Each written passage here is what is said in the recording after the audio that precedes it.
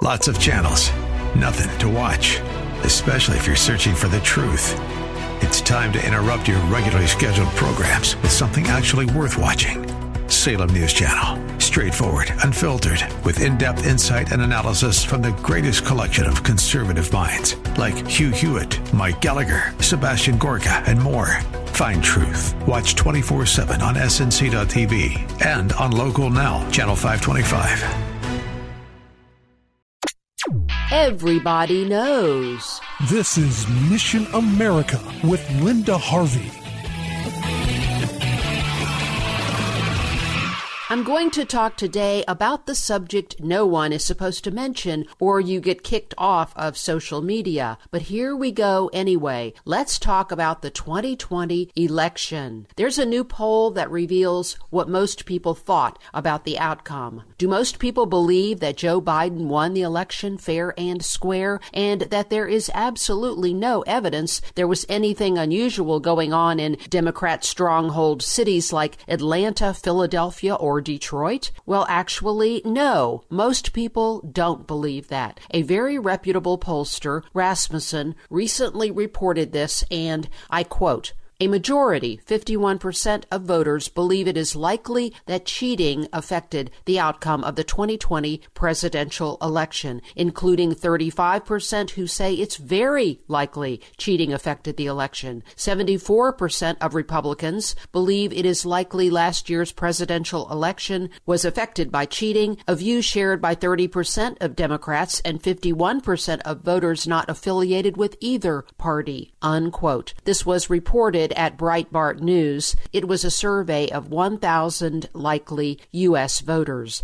And they further reported that as far as voter ID laws go, 75% support having voters present an ID. Even black voters support such policies, 64 to 22%. Hispanics back these laws by an even bigger margin. The poll asked if voter ID laws discriminate, and 62% said no. In all ethnic and racial groups, the majority thinks it's more important to guarantee there is no cheating than to make it easier to vote. Yet we have Major League Baseball conducting a punitive campaign against the state of Georgia for its recent voter law, even moving the All-Star game out of Georgia to Colorado. But it's a sham. The Colorado election law is more restrictive than the Georgia law. People simply do not support the actions of big sports, except for Democrats and supporters of Joe Biden. But corporate America is really foolish to keep trying to play this hyper-racism game where the rank-and-file citizen is supposed to buy the idea that there is unchecked discrimination in our country and that large numbers of black Americans are being slaughtered by police. These are wild exaggerations, and we must reject them everywhere we see them.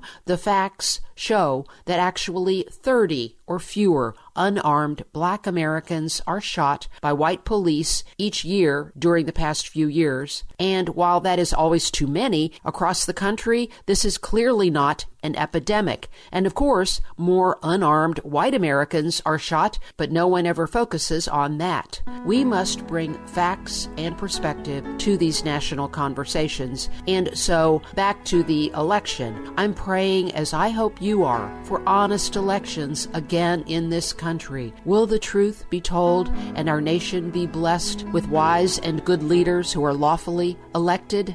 I really hope and pray that will happen. I'm Linda Harvey. Thanks for listening.